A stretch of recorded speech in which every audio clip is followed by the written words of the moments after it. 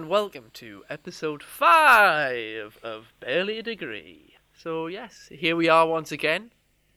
By the time this one airs, the listeners would have heard the travesty that was Episode 4. Episode 4. Jesus Christ, it hasn't been edited yet, and I am looking forward to hearing how that turns out. Ouch. I'm glad I'm not the editor anymore. That's all I'm going to say. The raw footage was 3 hours long. 3 hours and 20 minutes. 3 hours and 20 minutes. Jesus, wept. And by the end, I can't remember the end of the podcast. Maybe it was a drunk one. I think it's only right that the listeners know. Listeners, I'm in grieving. I'm mourning. I'm wearing all black. And I think, like Queen Victoria, I will wear black until my death. The fourth member of the podcast, not Luke, who was the guest in the last episode, Jess, the Greyhound, who was always here apart from one episode I think she missed, passed away. Poor lass. So this episode is dedicated to Jess. The Jess Memorial episode. It wasn't suicide, it was horrible, it was traumatic. But anyway. So yeah, should we get down to the usual business? Okay, boys. This week's quote.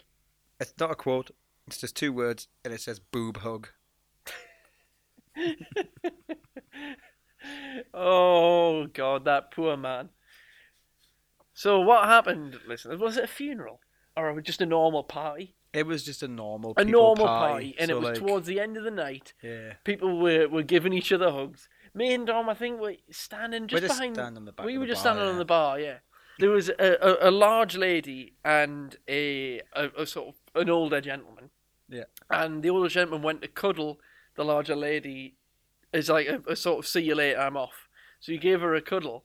And he thought he grabbed her waist. But he'd actually grabbed an enormous breast. An enormous low-hanging bottom. The shock on his face. It is one of the funniest things I've ever seen in my life. His face going from like just a smiley, happy goodbye face to instant shock and disgust with himself. I wouldn't say disgust with this. It's just like, oh, what have I done? Yeah. But the lady was very cool about it. Yeah, she brushed. It probably happens all the time. It probably did happen. She just made him feel better, I think, which was good of her. It was. If she'd reacted badly to that could have been a better for scene. Well, we reacted badly because we just pissed ourselves laughing. It happened right in front of the bar.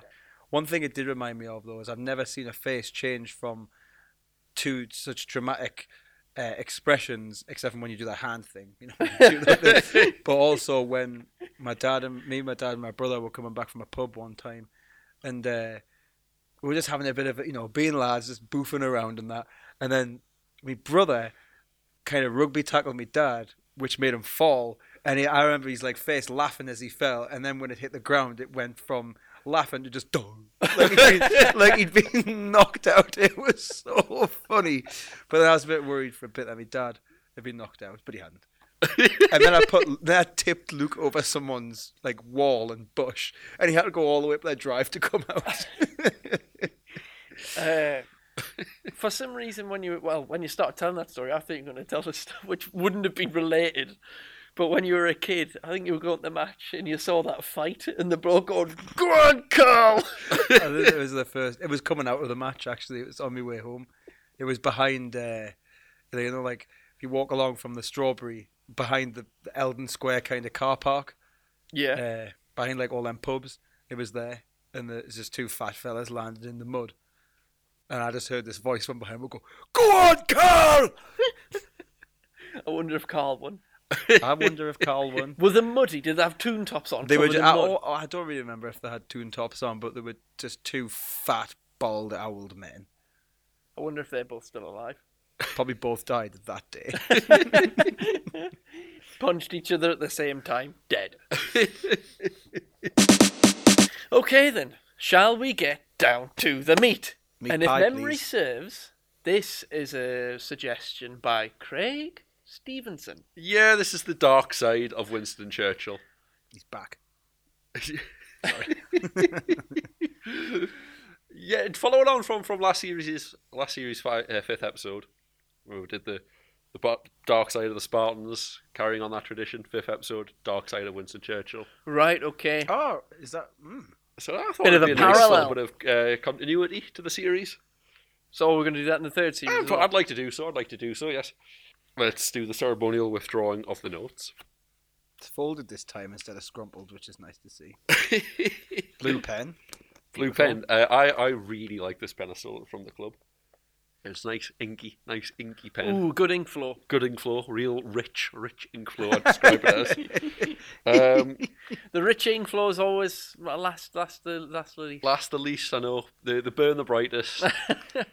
Burn too bright. And this week's notes are brought to you by some note paper. Brought to you by the NASUWT. Right, so let's get on into it. Winston Churchill. This isn't going to be a biography of him, so I'm not going to go into much detail about his life, really. His childhood. Do you think anybody listened to it to this point? Press the cancel button right there. I'm out. 50% of our audience. I tell you what I do know is he went to primary school in Brighton. So, yeah. Nice. There's your biography of him, so let's go from there. Only thing I'll give out is his date of birth, which was the 30th of the 11th, 1874. And he died on the 24th of the 1st, 1965. That's a good long life for old. Good Holy old life. codger. Good old life. Is that 9? 91. He said You would have 91. thought Yeah. all those cigars would have. All that ended him. cigar and whiskey. Mm. Copious amounts. I wish I liked cigars and whiskey because they look delicious but taste disgusting. Not cigars, but whiskey is the beverage I'm always a bit jealous of when I see sophisticated older gentlemen quaffing it back. I agree. So, I'm going to give you a little bit of choice here, because the way I've done this, it doesn't necessarily have to go in any kind of order. Oh, I like this. Like, well, no, not really. I thought I was going to say, like, you know those books where you could choose your adventure books. I used to love them. Do when I you was turn little. They were if the you want to best. turn left, go to page 191. Yeah. Turn right, go to page 134. Did you ever do that and then You go are to a dead. page and be like, I don't like this page. I don't like this bit. I'm going back. Oh, especially if you are dead, like, tough. Nah, going back to where I was. I Those live books were again. bollocks, though. No, I don't think anyone ever completed one of them playing it properly. It's Yeah. just like you get to the last boss, and it's like, do you attack him with your sword, or use the jewel you found in a cave 50 chapters ago? I didn't find the crystal in the cave, so I'll just have to attack with my sword. You attack with your sword, you're dead. Start again. Ugh. Right, so the sections that we can look at, and you can choose the Options. order. Your options are his often disastrous military decisions, and that involves both World War One and World War Two.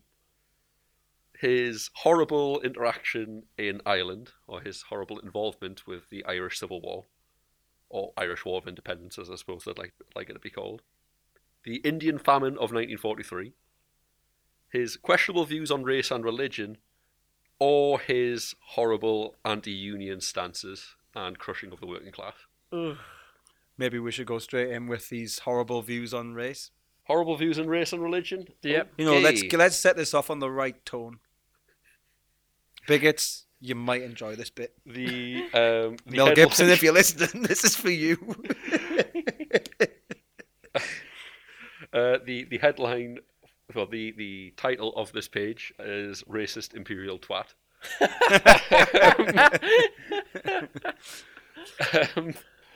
Right, no. So this one's actually no. There is quite a bit of information here, and a lot of it is just direct quotes. So basically, he had, as you might have guessed, the two main groups that he had odd views on were the Indians, especially during the 30s. Even Boris Johnson said his views of the Indians were indefensible. Right, okay. So, you And know, that coming that's from fucking Boris Johnson. Bojo. And the Jews were also people he said some questionable things about. I would say questionable, not entirely bad, but questionable. But I will start with his view of just race in general. And this is quite well summed up in an address he gave to the Palestine Royal Commission in 1937, where he said, "I do not admit, for instance, that a great wrong has been done to the Red Indians of America or the black people of Australia. I do not admit that a wrong has been done to these people by the fact that a stronger race, a higher grade race, a more worldly wise race, you might want to say, has come in and taken their place." Oh my god. Nothing wrong with that. Winsty. Yeah, he wholeheartedly believed in the idea of racial hierarchy, where the white Protestants were at the top, then you had the white Catholics, and then below these you had, for instance, Indians were higher than Africans, but the Chinese were higher than both of them, and so on and so forth. Well, what's the pattern there? Basically, I think you just can say means it so on and so forth, but how do you... basically Who invented Africans this at kind the of bottom. pyramid of... It Africans comes were at the from bottom? the sort of 19th century pseudoscience of race theory. And this came from England. No, well, it was popular all around Europe. Popular with German scientists. Well, Really? popular within the scientific Obviously. community. It's how basically they justified colonialism. It's how they said we can go in and take these people land because we are better than them. On a genetic level, we are better than them. Is this because maybe when this whole kind of colonialism was starting, they see themselves as more developed country, industry and things like that? They say, look, we've got industry, you don't, so that makes us better. The civilized man coming into the land of the savage.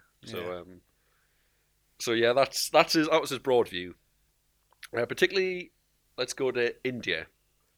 He hated the Indians above all else, but not until the 30s, when Indian independence under Gandhi started becoming very popular. And he absolutely despised Gandhi. He often said things like, when Gandhi was under arrest and was in a British prison, fasting to be released, he was just like, we should just let him die. It'll rid of one of the greatest enemies to the empire. And Gandhi, who was an above all peaceful man who was fighting, well, not even fighting, he was striving for freedom of his people. yes. And, well, he also thought he was a charlatan. He constantly put... One of the worst things he did during this time was these were not just like personal beliefs that he held, but he actively tried to destabilize India by ordering that rifts be created between Muslim and Hindu communities.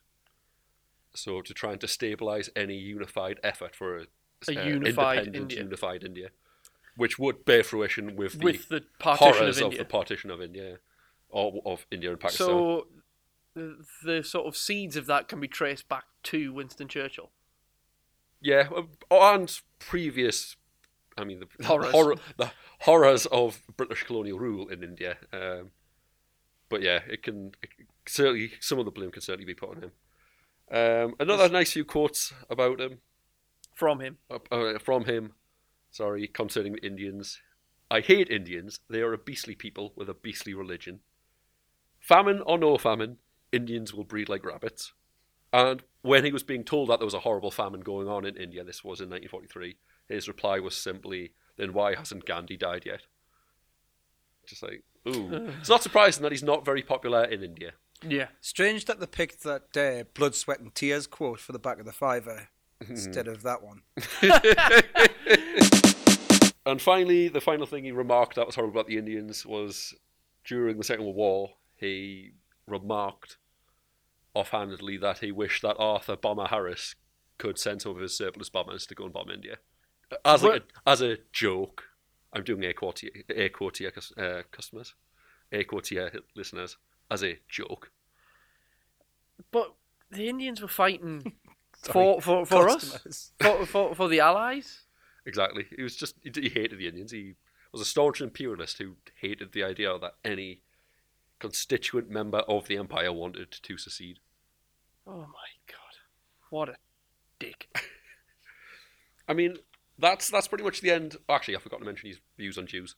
These are much less well documented, and there is a lot of evidence for him supporting Jewish people and saying nice things about them. And he was also supported Zionism to a large extent. Zionism, that's when it's a homeland for the Jews. So Israel is for the Jewish, basically. That's what Zionism boils not for the down to. Palestinians, though. not the Palestinians. But one thing I should point out is, especially during the 1920s, some of the most fervent Zionists in Europe were also anti-Semites because they didn't want Jews in Europe. So yeah, they wanted them to leave and found their own. But basically, he just said, you know, the Jews have been dealt a bad hand throughout history, but maybe some of it's their fault because they don't like to integrate. Kind of very similar to things people say about refugees and immigrants today. Yeah. So that kind of rounds up the horrible racist side of quote Churchill. section. The racist part of Winston Churchill. It's a good way. It's a good footing to get off on. To, you know, give it flavour. The bitter pill. Yeah, so that's that done. Sam just cast that aside. A logical jump to would be the famine of 1943, but yeah, let's do it. I accept. because that's directly linking in with India, and you'll see how his disregard for the Indians led to horrible, horrible starvation in India. So a little bit of background to this. It wasn't really caused by the British. A lot of people say the British deliberately starved. I should point out, between 1.5 million and 3 million people did die during this famine. And a lot of people do say the British directly or deliberately caused it. They didn't. It was caused by the Japanese. It was caused by the Second World War and the Japanese invading and conquering Burma, which was a British colony to the northeast of India, which used to provide a lot of rice to India. India used to import a lot of rice into it. Specifically the region of Bengal, which was the worst hit. So once Japan had conquered this and India could no longer import rice, it soon became evident to the Viceroy, whose fellow called Viceroy Linlithgow, that there would be food problems for India along the way. So what year did the Japanese invade Burma? I believe it was conquered in 1940 or 1941. Right, okay. So the famine didn't kick in for a couple of years. So the famine started to kick in 1942 and then was in full swing in 1943. But the main problem was, which the British were responsible for, is that even though the Viceroy said there is going to be a famine, Churchill and his government still continue to insist that India exported rice and wheat to feed Britain. For the entirety of the famine, they constantly said, you must keep exporting foodstuffs to us. So kind of similar to the old island from the pilot. You know, when the British Empire insisted that they exported. A lot of parallels have been drawn with the Irish potato famine and the British government not learning anything in the last 100 years. So, like I say, Viceroy Linlithgow in December had recognised there'd be a famine, asked for 600,000 tonnes of wheat. The cabinet refused. Churchill refused. In January of 1943, Churchill decided to move almost all of the merchant shipping from the Pacific to the Atlantic, once again hindering how much food could be taken to India. And secondly, despite saying that they wanted more and more food to be exported from India, it was being exported but not to feed Britain.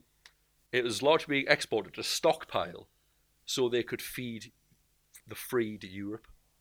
So it wasn't being used, it was being put in storage. Yeah.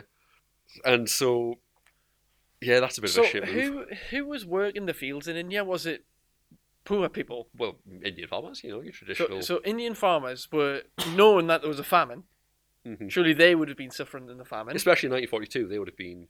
Well, the ones that were dying of the famine weren't the ones doing the farming, to be fair. Like, this is one of the problems of blaming entirely the British. Some Indian provinces did simply refuse to transport grain out of their province. Because they were like, well, if we let our grain go out of here, we might suffer famine, and we don't want that. We're going to look after our own people. Right. Because also what you have to remember, India, it's huge. It's massive. And it's not entirely a monoculture. You know, people from the very south of India they will not see themselves as having much in common with the people in Bengal, for example. And the second thing I should point out about moving the shipping is, once again, Churchill was warned that this would have a dire effect. Not just on India, but on all of Britain's Southeast Asian holdings, and it did. So where else? It affected colonies in Africa, it affected Hong Kong, it affected basically every single British holding in Southeast Asia, maybe bar Australia, because Australia had some food. So, by July of 1943, famine is now rampant throughout India, and the Viceroy overruled Churchill's orders and did order exports to be halted. So they Good lad. could... Probably should have done it a bit earlier, but we'll let him off. Yeah, he halted exports and once again asked for... Well, he halted exports of rice, not wheat. But he did ask for 500,000 tonnes of wheat. In August of that year, the cabinet had a meeting and ignored his request. And they also ordered 170,000 tonnes of Australian wheat, which was sailing round India, to bypass it and sail into Europe to once again just add to the stockpiles. So that was 170,000 tonnes that could have fed Indians. A lot. And they were just like, no, we need it in Europe. And the horrible thing is, at this time in 1943, the UK had a stockpile of 18.5 million tonnes of food. That's just a stockpile. That's just in storage. So this was not being used. This is the highest stockpile of food Britain has ever had. And we were going, no, we can't feed the Indians. Largely because the government didn't give a shit about the Indians. Well, Churchill in particular, as we learned from those quotes earlier on. Yes, and during this time, as I said with the breeding like rabbits, Churchill blamed the famine on the Indians because he said they breed like rabbits, they can't feed themselves. They also, and this is probably even worse in my opinion, ignored offers of food aid from other countries. They refused them. So, for example, the Burmese freedom fighter Subhas Chandra offered 100,000 tonnes of rice to help the famine victims. Britain turned him down because Subhas Chandra had allied himself with the Japanese, so we saw him as an enemy. As an enemy, and they wouldn't receive food from the enemy. Yeah, so we're like, oh no, we're not receiving food from you. And also he was a freedom fighter, so he wouldn't have liked British rule if we won the war. And secondly, we also, oddly enough, turned down food gifts from both Canada and the US. People hearing about the famine and trying to send food aid in, little baskets and whatnot, we said, no, we don't want it. It wasn't until November of 1943 when the government finally sent some food. How much did they send? 80,000 tonnes of wheat, which was good. And we also sent 130,000 tonnes of barley, which could feed people but was useless. Because the Indians didn't farm barley, it did nothing to affect the massively inflated price of wheat. Right, okay. Because it's not a local product. Finally... I'm going to sound like an idiot. What do you make out of barley? Bread? No. Robinson's barley juice. Fruit I'm barley. not entirely sure. I know barley. Barley's one of the ingredients that you can put in beer, isn't it? Beer, yeah. It's a grain. It probably has lots Cereal? of uses. Yeah. Is it a cereal? Yeah, it's a cereal grain. Probably has lots of uses. Well, you need a bit of milk. Foods/products you can make from barley are coffee substitutes, beer, whiskey, soups and stews.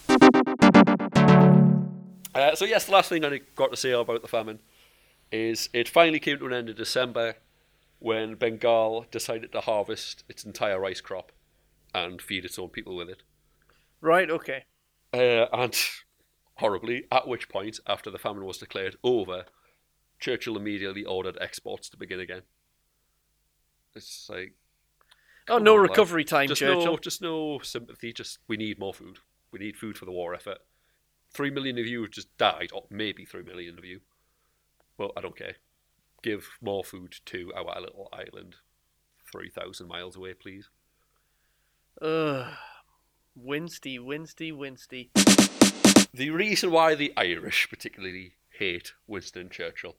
In January of 1919, Winston Churchill became the Secretary of State for War and Air. 11 days after that, 10th of January, I should point out, 11 days after that, on the 21st of January, the Irish War of Independence officially began. And Churchill's involvement in this is he called for the establishment of what was called the Royal Irish Constabulary Special Reserve, more commonly referred to as the Black and Tans, because that was the colour of their uniforms. Right.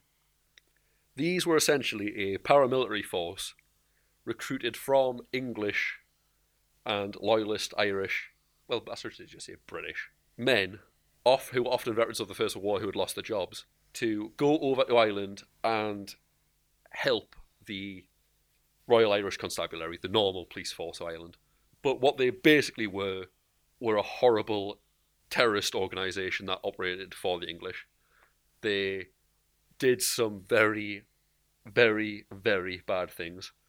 There was never that many of them, but they reached the peak in 1921 when there was 9,500 of them. It's still a canny force, that, though. Yeah, it's still 10,000. Imagine today if Britain sent 10,000 men into Ireland. That'd be quite the force. And one of the reasons why their behaviour was so bad is because there was no strict oversight. They were kind of outside the law. Yeah, they were a law unto themselves. And they weren't regulated. So it led to a horrible system of revenge attacks. It was, the classic, you send one of ours to the hospital, we'll send one of yours to the morgue. And they did that with interest all over Ireland. So they operated throughout Ireland? Well, yeah, because I have to remember at this time, there was no Northern Ireland, Southern Ireland. All of Ireland belonged to Britain. And their retaliations were, if they got attacked, the retaliation methods were just harsh and arbitrary. They wouldn't try and find out who they did it. They would just march into a town, arrest some civilians, and most likely shoot them. Or drag off people in the middle of the night and execute them. So a bit like the Gestapo? Not quite like the Gestapo. Imagine a marauding mercenary band. That's what they were kind of like. Right. Because the other thing they did, which is odd to read about in the 21st century, well, in the 20th century, especially with regards to Britain, is they did go around sacking and burning small towns. Really? Really? Yep. I didn't write them down because there was too many of them to list, but they did on the 11th of December 1920, they sacked Cork. I thought that was a town you would have heard of. Yeah, I know Cork. Yeah. I've not been there, but I know of it. Yeah, so they essentially were kind of like what the IRA were in the Troubles, at the height of the Troubles, just bombings, kidnappings, murderings, and they were just a horrible, horrible force. They finally reeled in after they realised that the war was going to be lost, and that they were doing a lot more harm than good. Because they were turning everybody against Yeah, they were not doing anything to quell resistance. They were just going around blindly murdering innocent people. Which would then spur more on people join anti-British sentiment. Yeah. It was a terrible, terrible policy idea, which backfired massively. So that was all churchy, was it? Churchill was the mastermind behind their organisation. Like, I'll point out, he did not sort of manage their organisation, but he was the creator of their organisation. So he let it get out of hand. Yeah, so that's... And also, implementing something like that with no oversight. No like, leaders that you can go, what you doing? Right now, the story of the 1926 general strike. And just before we get into it, if it wasn't for the Second World War, I think Winston Churchill would be remembered far more like Thatcher because of this. Because this was an attack on the working class more than anything else. We'll point out he wasn't the Prime Minister at the time, so maybe not, but he was certainly one of the key figures in what is to come. Right, so it kind of starts in 1925, where the mine owners of Britain, in order to try and deal with falling prices for British coal, they decided to cut wages, was their answer to their falling profits. Right. So this is the mining companies? Yes, this was the mine owners. The TUC protested. TUC? It was known as the Trade Union Congress. The TUC protested over this, of course, because their union members are just being threatened with having their wages cut. But the Conservative government at the time decided to, instead they said they would subsidise the wages of the workers. So it's like, right, mine owners, you don't have to pay them as much, but we will pick that up. And they said they'd do that for 9 months. But the thing that the mine owners then said on top of that is they said that your pay would be cut by 25%, regardless, even after the 9 months is over. And if you complain, you are fired. It's just like, if you don't like it, you can get out. And so, backed into a bit of a wall by these ridiculous demands, the miners' unions, being backed by the TUC, were like, right, we're gonna have to do something here. We are being threatened.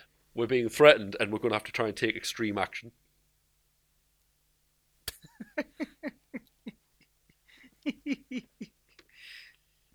And so in May of 1926, they kind of announced a plan for a general strike. So they were calling for every single union that was under their banner to go on strike in support of the miners, unless wages were actually increased and days shortened.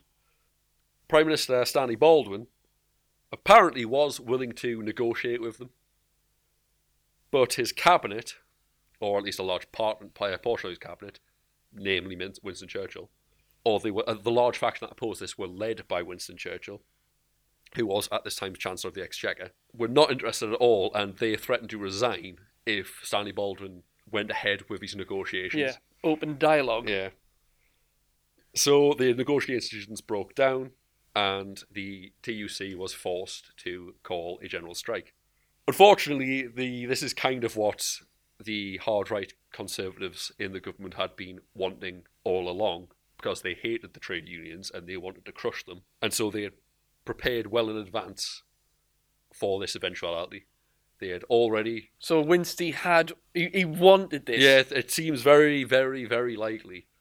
And what I found quite fun about this was you can read a newspaper from 1926, and I think it's I can't remember what newspaper it is, actually. I think it might have been The Guardian, but no, not The Guardian, they're too new. The newspaper was named The New Statesman. But yes, you can read a newspaper article from 1926, and the writer is just saying how he's talking about the strike and how it was just a conservative stitch-up, basically. Right, okay. And how Stanley Baldwin was like, all right, okay, I'm willing to do this, but the rest of his cabinet were like, nah, we want this, we can deal with this. And so yeah, the strike happened. The strike happened. The miners went on strike. The dock workers went on strike. The milkmen went on strike. But like I say, Winston Churchill prepared for this. He called in the army to take over lots of jobs that already kind of whipped up opposition to it. So there was a lot of volunteers to take over the jobs of like rubbish collection and things like that, things that would be affected by the strike. And so basically, unfortunately, the miners, the general strike in general it never had a chance. It never really had a chance to work. Because there was already there people to pick up the slack. Yeah, we're going up against too much opposition. What you have to remember is unions don't actually want to strike. It's their last resort. Because after a strike, they've got nothing else to bargain with. And calling a general strike is the nuclear option for the TUC, because after that, they really have nothing else to bargain with. So it's either they have just to wait out the very rich, wealthy mine owners whilst their workers starve. Yeah. Which they can do if they have the public on their side, because then they can get support from them. But if they don't, those miners' families are just going to starve. And so, unfortunately, in November, the strike was ended. So that was when the miners finally intended to return to work. Lots of other sectors returned to work before that. But by November, the strike was effectively over. And heartbreakingly, the miners not only had to go back to work, but they had to go to work with lower wages, but longer days. They totally got the fucking the raw end of the stick. Ugh. And did they still get the subsidy from the government, or was that over? No, that was over now. Ugh. And credit to Stanley Baldwin, though, he did pass a law, and this was called for. What he did say was he did make it illegal for mine owners to punish the miners that went on strike. Right. Okay. He was kind of the sympathetic politician in all of this, but just a bit unable to control his rabid anti-union, anti-communist cabinet. Yeah. Because I should point out, at the time, unions were seen as the festering harbingers of communism and socialism. But really, they are just the only voice of the working classes. Yeah. And the only way the working class has any power. And the other thing they did to twist the knife was they passed a law called the Trade Disputes and Trade Unions Act 1927, which basically really, really hit union funding to the Labour Party. And they also made it illegal for sympathetic strikes to take place. So Another industry decided to go on strike in support of coal miners, that's now an illegal strike, and you can't do it. But really, that's the only way a strike can fully work. If you've got Exactly. if everyone goes on strike because solidarity, as long as you've got public support, then it'll work. And finally, the other part of this bill was it made mass picketing illegal, and it also oddly made it illegal for civil service unions to affiliate with the TUC. So they didn't want any part of the government being joined with the TUC. And that was the sad end to the general strike of 1926. So when did the miners get a better deal? They didn't. They just didn't. After that, you had the Depression, and then Britain was really poor for ages after that. And what you have to remember is the reason why the British coal industry was failing is just because other countries were producing cheaper coal. They could slash their wages as much as they want, but they were never... The British coal industry was on the decline for the entirety of the 20th century because other countries were starting to become big producers of coal. And the last thing I'll say, though, which Churchill because we're such a small country? Well, we can't produce as much? Partly, it's just like anything. It's why Britain doesn't produce anything anymore, because it can be produced cheaper. Nowadays, it's produced cheaper in China for much where the workers work for nothing. Mm-hmm. So yeah, it's just because... Who were the countries like back then? Germany was... Surprisingly, Germany, despite how poor the Weimar Republic was at this time, Germany was starting to become quite a big competitor.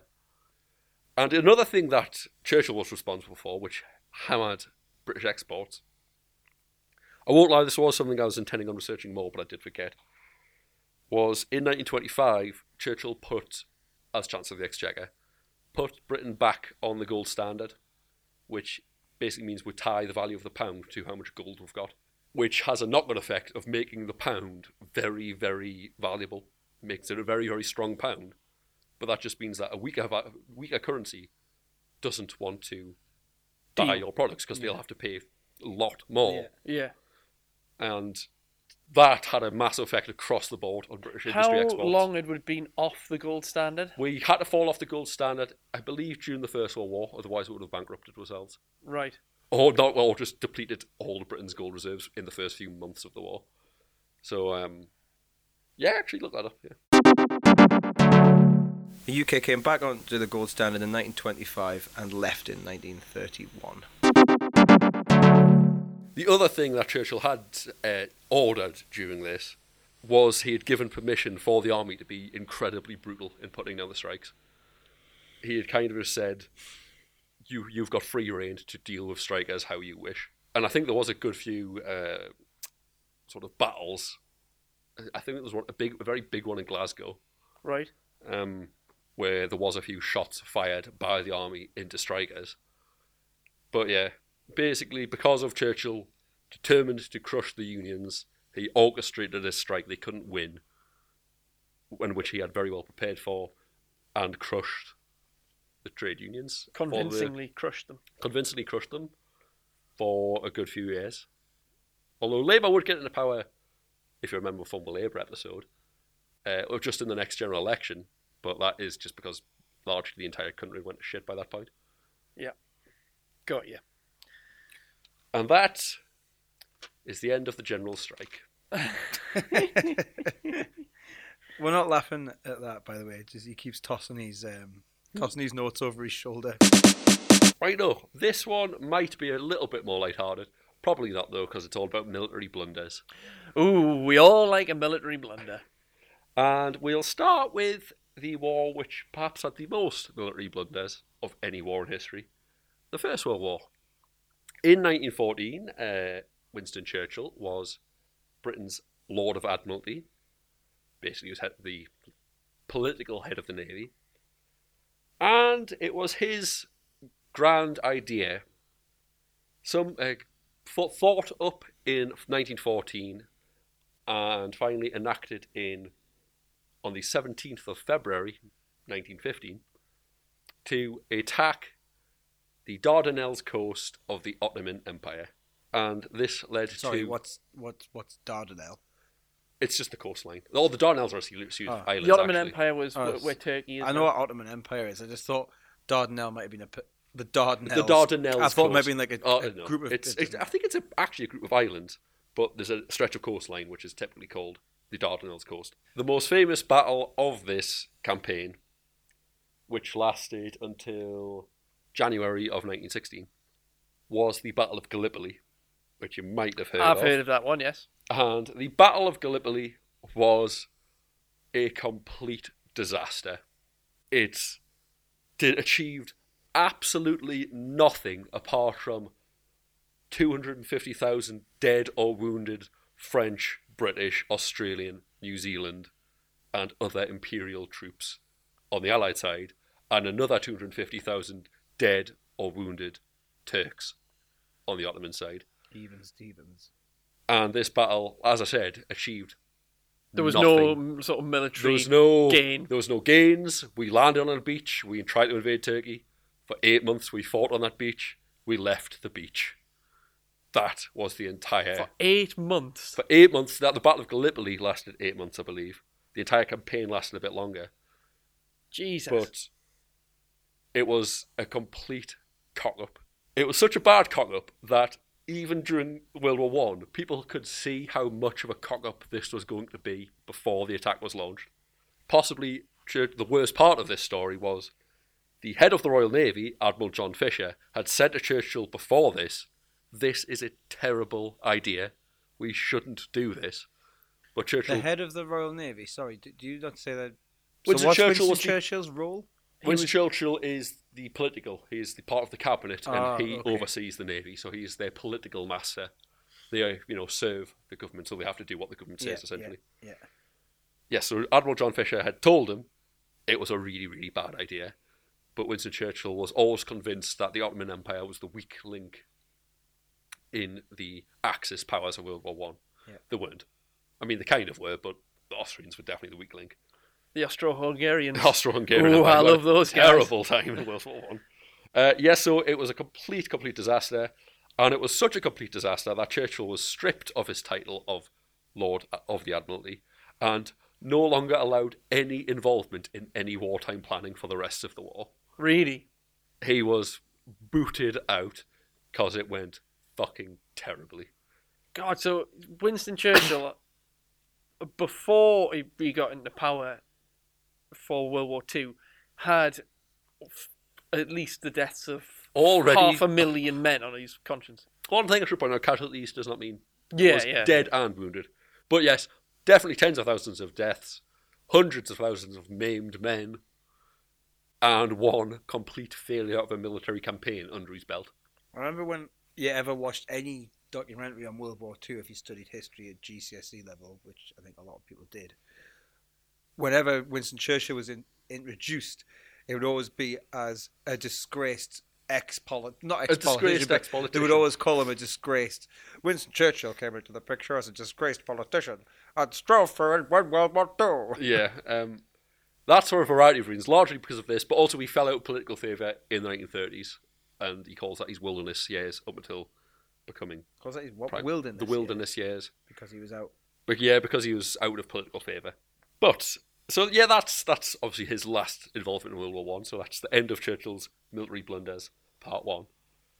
Now we move on to World War Two, which is often regarded as Winston Churchill's finest hour. I'll start chronologically. They're not written down chronologically on my page, but I'll try. So the first big blunder he committed in World War Two, just under 2 months after becoming Prime Minister in May of 1940. On the 3rd of July, 1940, he ordered that a French fleet, the French Mediterranean Fleet, stationed at Mers el Kebir on the coast of Algeria, be sunk by the Royal Navy. Yes, this was a horrible thing, wasn't it? It really, really was. It was all came back to the fact that just a few weeks earlier, France had finally formally surrendered, and Britain was very concerned about the French Navy, which was not a bad navy, being handed over to the Germans. And so Churchill ordered, as I said, that the French Navy should be sunk if they weren't willing to sail back to Britain. Yeah, they approached the French and said, will you sail back with us? And the French admiral, quite understandably, was like, well, no, I am loyal to France. I will not abandon my government and go sail away with you. And so you're like, right, you've got an ultimatum. Either sail away with us or we will attack you. And he said, I won't, but what I will promise you is I won't let my boats fall into the hands of the Germans. And we thought, no, that's not good enough. And so on the 3rd of July, we attacked the fleet. Sunk a lot of it, killed over 1,000 Frenchmen. So there was people still on the ships? Yeah, the fleet was still manned. It was just in port. And we were like, nah, with this, we can't risk it. Let's attack them. And yeah, so we sank the fleet.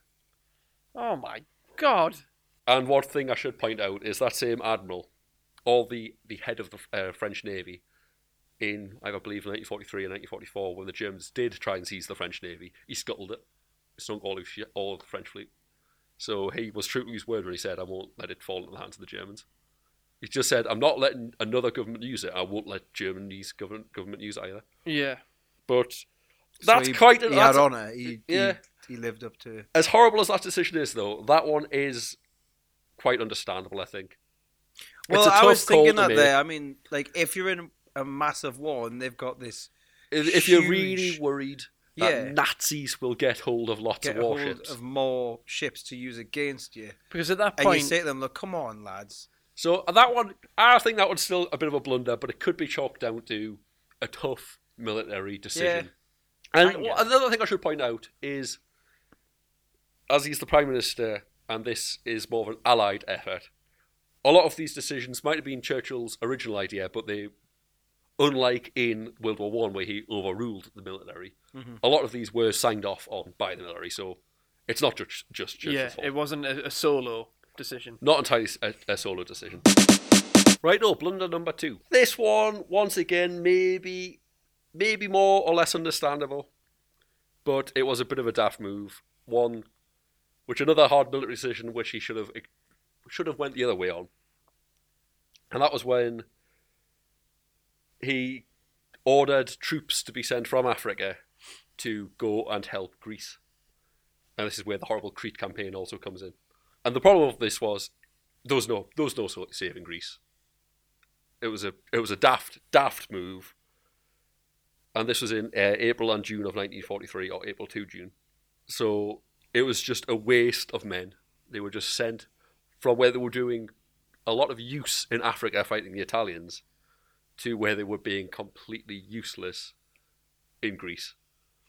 So that was a big problem. So the Germans had taken Greece, hadn't they? Well, originally the Italians invaded it because the Italians were the most useless army of the Second World War. They fucked up, of course. I even know that. Even we were beating the Italians in Africa. Didn't in some of them 1940. try and use swords? A lot of the time you hear that people use swords in the Second War, usually myths. Really? Might be one or two occasions. You often hear the Polish used swords against tanks. It's just a myth. I really like the idea of a Polish soldier beating a tank with a sword. It is true that a lot of armies did send... Well, actually, the one army that did use sword cavalry was the Soviet Union, because they used everyone they could. But yeah, the idea that the Polish sent swordsmen to stop tanks. Oh, I asked about the Italians. Yeah, but I'm just saying the one that you most commonly hear about. Oh, right. But also the Italians, no, it seems very unlikely that the Italians would have used swords. They did like to use Even in rifles the from deserts? the late 19th century, though. Although the Italians were useless, so maybe they did use swords. What about in the desert when they were fighting against the desert people who the used desert whips? Who used whips? During the Second World War, they were fighting largely against us. But they did bungle an invasion of Ethiopia just before the war. Mm-hmm. And how can you bungle an invasion of Ethiopia? By using swords. By against using swords, spears, maybe. because you hold a sword and you throw a spear. Right, no, so yeah, basically all I have to say about that is from the Italians trying to invade Greece, and then the Germans invaded Greece, and the Germans Were conquered Greece very, competent. very, very quickly. Competent fighting force. It was just a daft idea. It was something that should have just been thought. We are technically allied with Greece, but we can't help them. They're too far away. They're too far away, and these men could be much better used elsewhere, like fighting the Italians in Africa, and then later the Africa Corps, the Germans. So, problem number 2. So, bungle number 3. What? Well, yeah, 'cause the last one I said was bungle number 2. That was bungle number 2. So, bungle number 3. This also happened in 1941. This happened in December. And it was Churchill's idea to send both the HMS Repulse and the HMS Prince of Wales. HMS Repulse. Repulse and the Prince of Wales. The Repulse was a heavy battle cruiser, and the Prince of Wales was a battleship. It was a capital ship. Both of them were capital ships. Were they? Yeah, both of them capital ships. Both of them pride and joys of the British Navy. The Prince of Wales, especially, was the most modern battleship in the British Navy. What does capital ship mean? Capital ship means Your flagship. your flagships, your big ones, your ones that in the past were sent round to intimidate small spear-wielding tribes into submission. Righto, so his idea was to send these 2 ships to Singapore.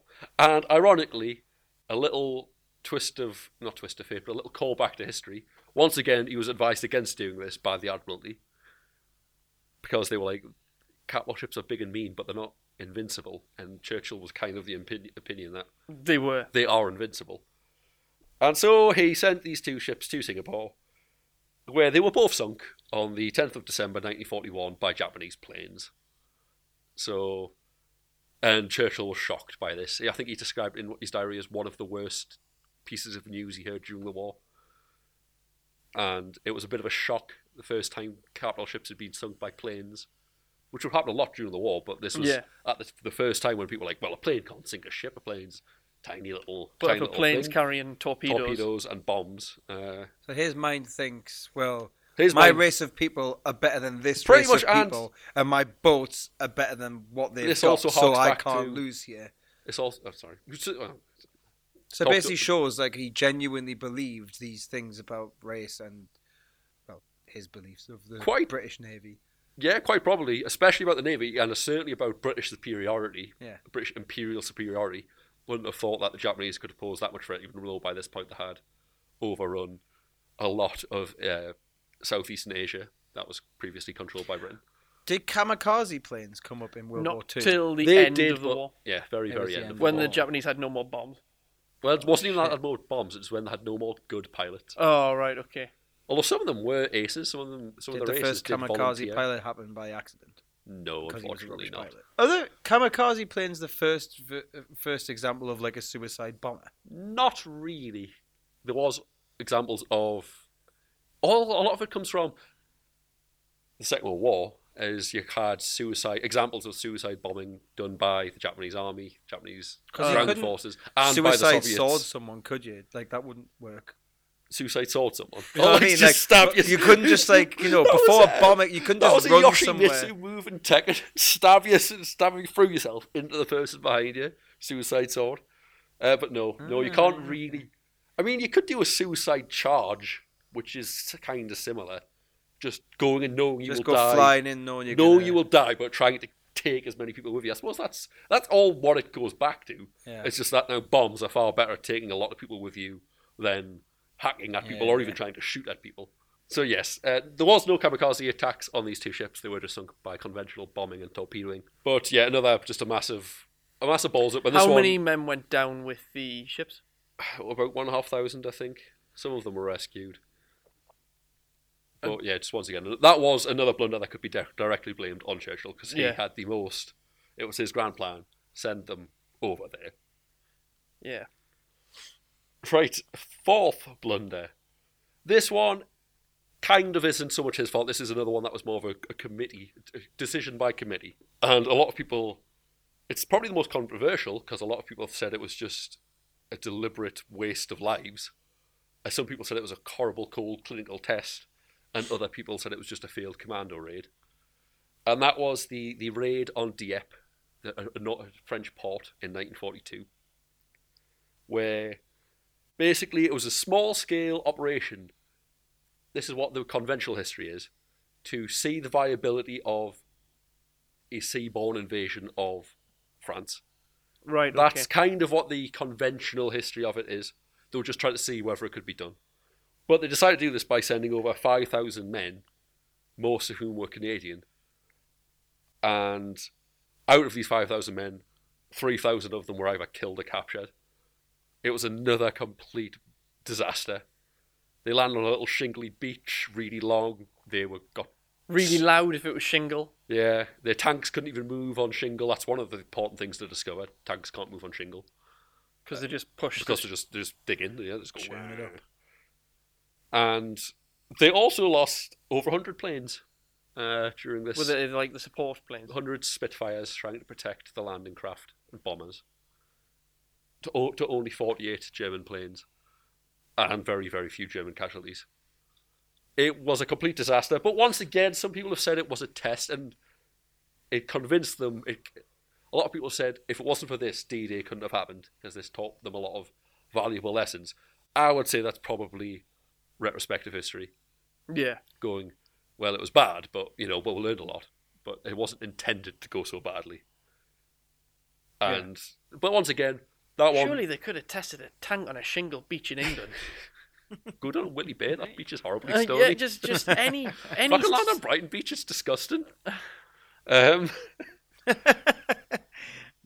Your passport. Where's your passport? That is a story that could have been said on this. So, that was the raid on Dieppe. A complete failure, which some people have said is justified. I don't think it really was. I think it was just a mission gone very, very wrong. 3,000 men. 3,000 men lost. Gone in the blink of an eye. Ouch. And using the poor Canadians as well. A lot of the Canadians are a bit bitter about it because they were used as the guinea pigs. 1,000 British men went over as well, but 4,000 Canadians to 1,000 British. Yeah. Sam, did Winston Churchill have any redeeming qualities?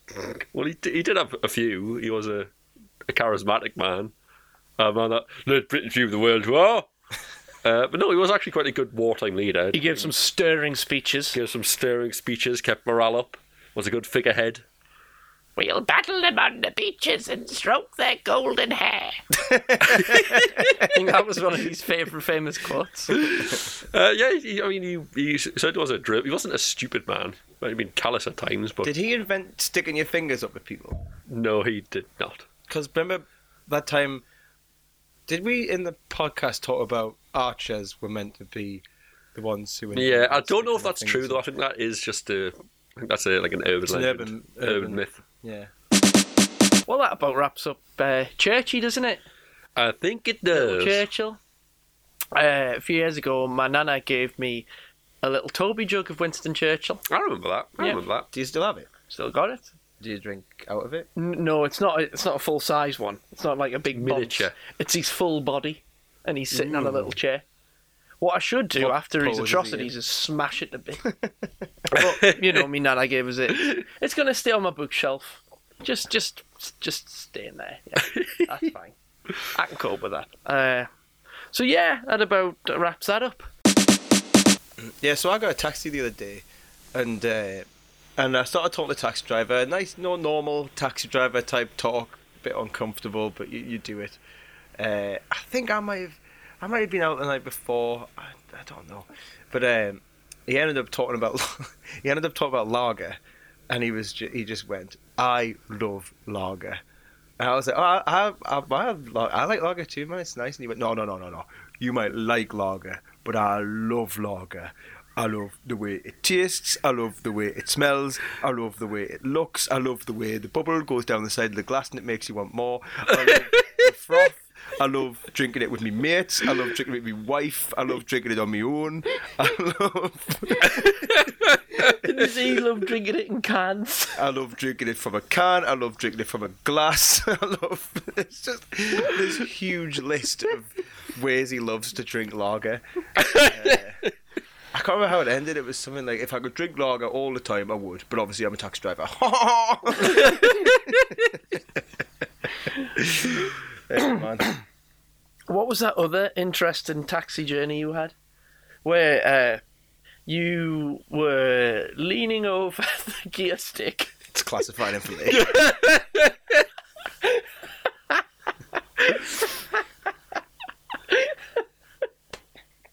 Is that one classified? Well, No, it's not. It's great. I love it. no, it's classified.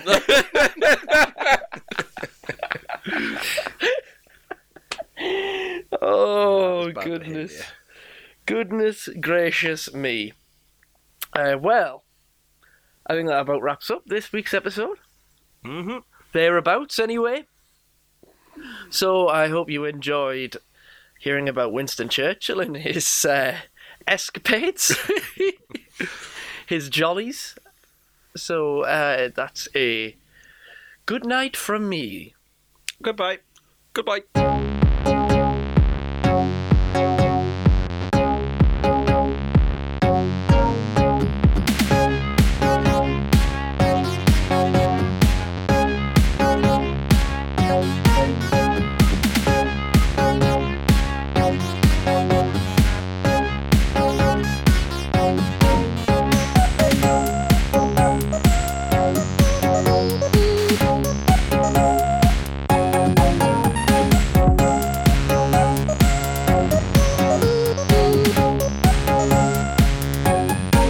Alright, I got washed up by my fingertips.